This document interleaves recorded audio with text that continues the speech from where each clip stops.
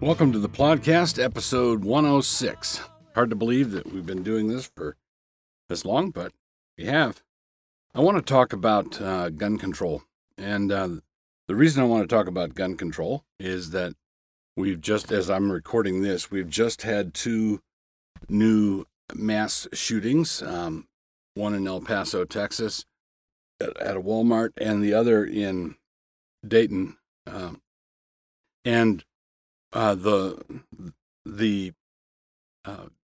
These shootings were dragged into the political sphere almost immediately, and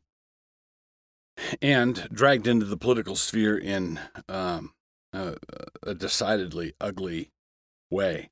The thing that's appalling about this. So, for example, this is all still new, and we don't know what we'll know later. But the one in El Paso appears to have been racially motivated, targeting Hispanics, and in the popular parlance would have been a crime from the right.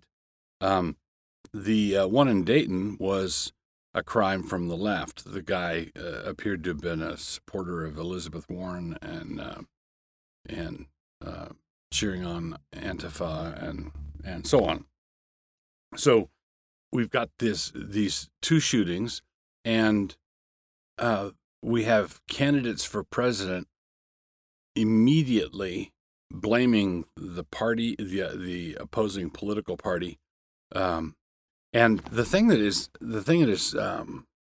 quite striking about it is that people are not speaking in measured tones at all. In other words, I think that there's a legitimate political debate that well-intentioned people could have, where one person could argue that we need gun control in order to cut down on these mass shootings, and the other position being that we'd best not have gun control because we want to reduce these mass shootings. But the way the debate has deteriorated, people are talking as though their political opponents want the mass shootings. They want the bloodshed. They want the children to die, and so forth. In other words, you're supporting this instead of saying your policies are ineffectual. Your policies that are aiming at our shared goal are ineffectual. That's a political debate. You're a blood ghoul, just like the shooter, and you are happy when people die, just like the shooter was happy when people die, is an indication that our political system is on its last legs. In other words, when a random shooting occurs in a Walmart and the opposing political party that has a different policy approach to how these shootings should be minimized, or how we could have them be a rare event. When someone who has a different policy approach is lumped by you into the same category as the shooter, just as bad as the shooter, you've got blood on your hands, you're evil, you're vile. What that is that's not a cry for less shooting. That is the prelude to more shooting. In other words, there's certain things that you could, as they say in the political sphere, certain things you could walk back. But other times the rhetoric gets so heated and so out there, there's no way to walk it back. And I believe that we are very much at this point in our nation. All we need is one or two more close elections, and people are going to go get their guns. It's and you can tell that this is where you can tell that the pot is almost at a full boil already because when violent episodes like these shootings occur, and the people in the auditorium, the people in the stands, the people in the stadium are immediately themselves consumed with bloodlust and blood-curdling language, and you deserve to die, and this sort of thing. That's not an approach that will reduce the shooting. That's an approach that is going to result in a lot more shooting. Oh, whether we will be God. So, Plodcast, episode 106.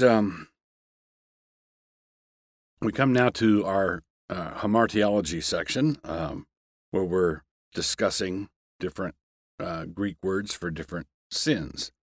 Now, influenced by certain Enlightenment assumptions, we like to believe that we all may reserve the right to not believe certain things. We think that we have full authority over that. We think that we have the total right to believe or not believe whatever we want. But in Scripture, to believe not is described as a sin. The verb used to describe this unbelief in Scripture is apisteo. Apisteo. The male disciples had been told by Jesus that he was going to come back from the dead, and then, when he did, and the women testified that they had seen him, refused to believe it anyway. That's in Mark 16:11. And they, when they had heard that he was alive and had been seen of her, believed not. Apisteo. And their words, the words of the women, and their words seemed to them as idle tales, and they believed them not.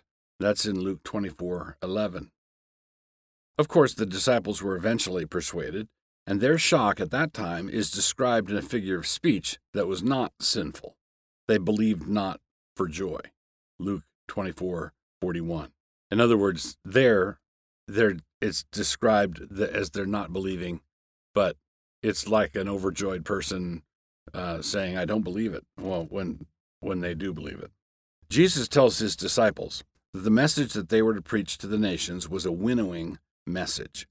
He that believeth and is baptized shall be saved, but he that believeth not shall be damned. There it is again, Mark 16:16.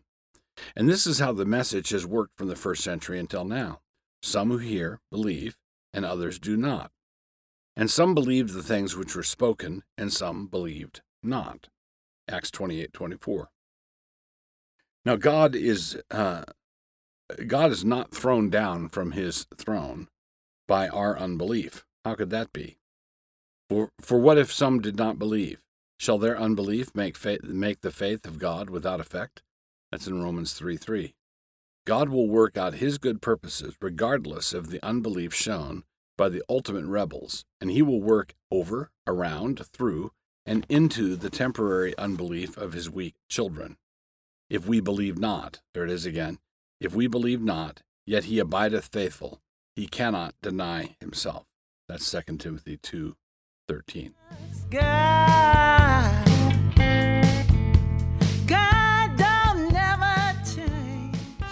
So our book review for this episode is a book by a gent named Gogek, Gogek. Gogek. Don't know if that's how it's pronounced. It's probably Polish for Smith or something. I don't know. Gogek. And then the name of the book is Marijuana Debunked. Marijuana Debunked. I just recently finished this, and I thought it was quite good, very, very thorough.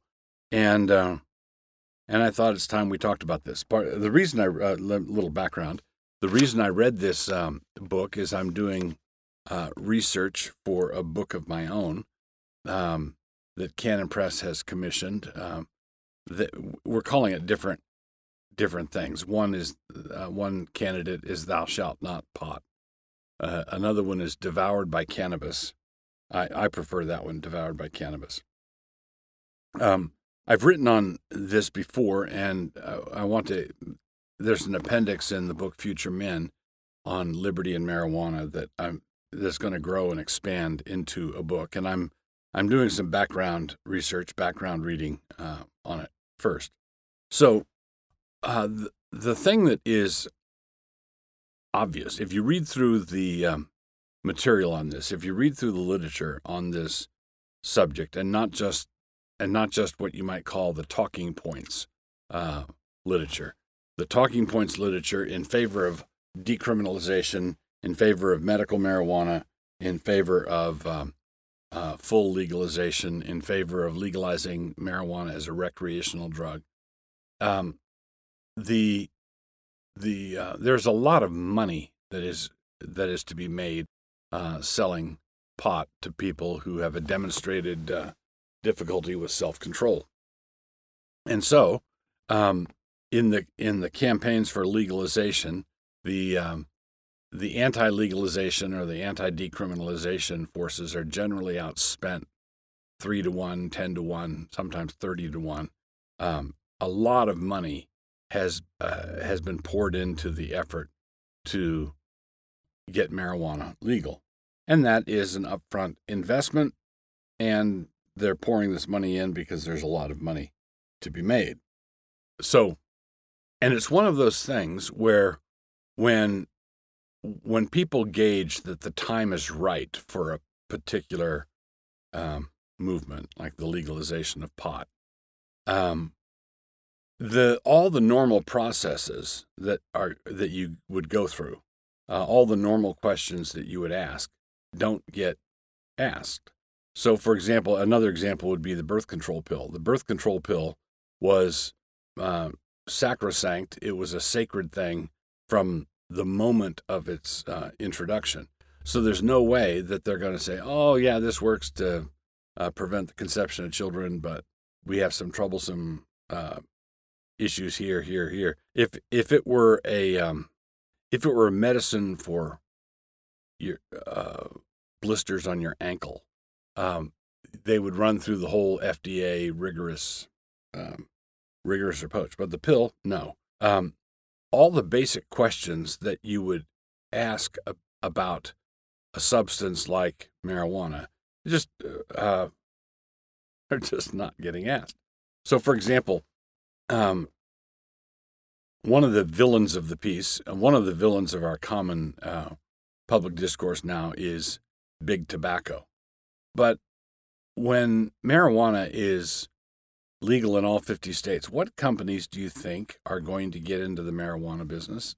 Does anybody fail to recognize that this is a huge shot in the arm for big tobacco? Oh, good. Another kind of leaf that you can smoke, and we know how to make cigarettes, and let's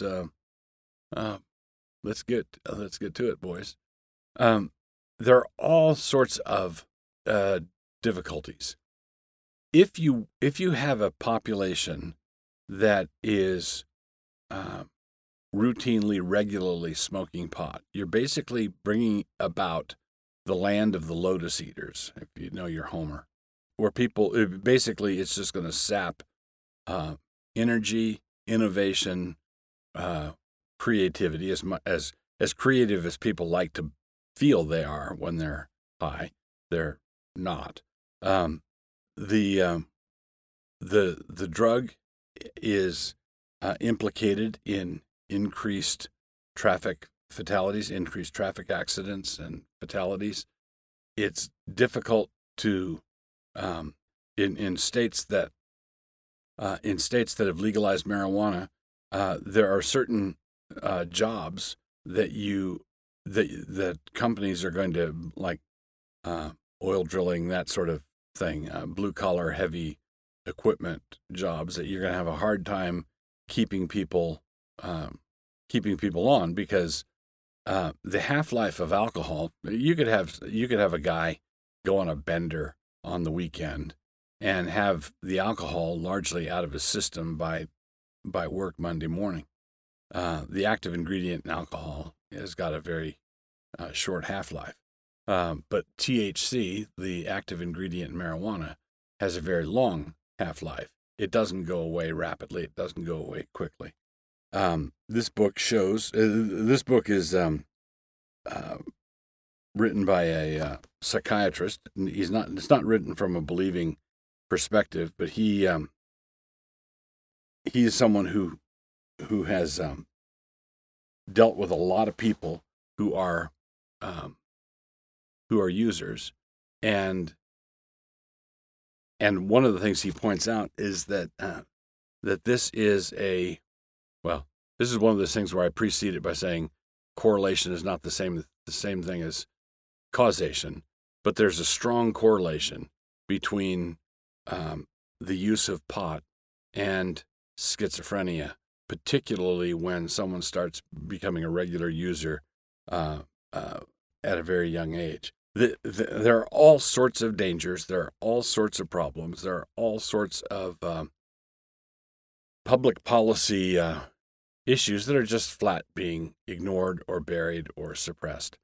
I'm going to be writing on this as a way of equipping Christians to know how to answer people who say, "What's the big deal? We live in a state where it's legal. Isn't it just like your glass of wine with dinner?" The answer is no, it isn't.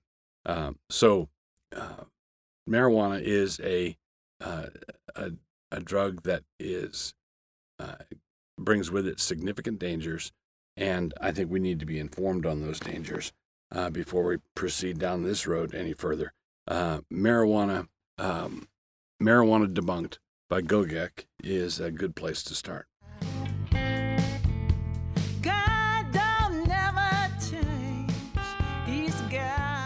You've spent a pleasant half hour with Plodcast proprietor Douglas Wilson. This podcast is produced by Canon Press. Please take a moment to subscribe to the Plodcast on your favorite listening platform. To hear more from Doug, please visit canonpress.com.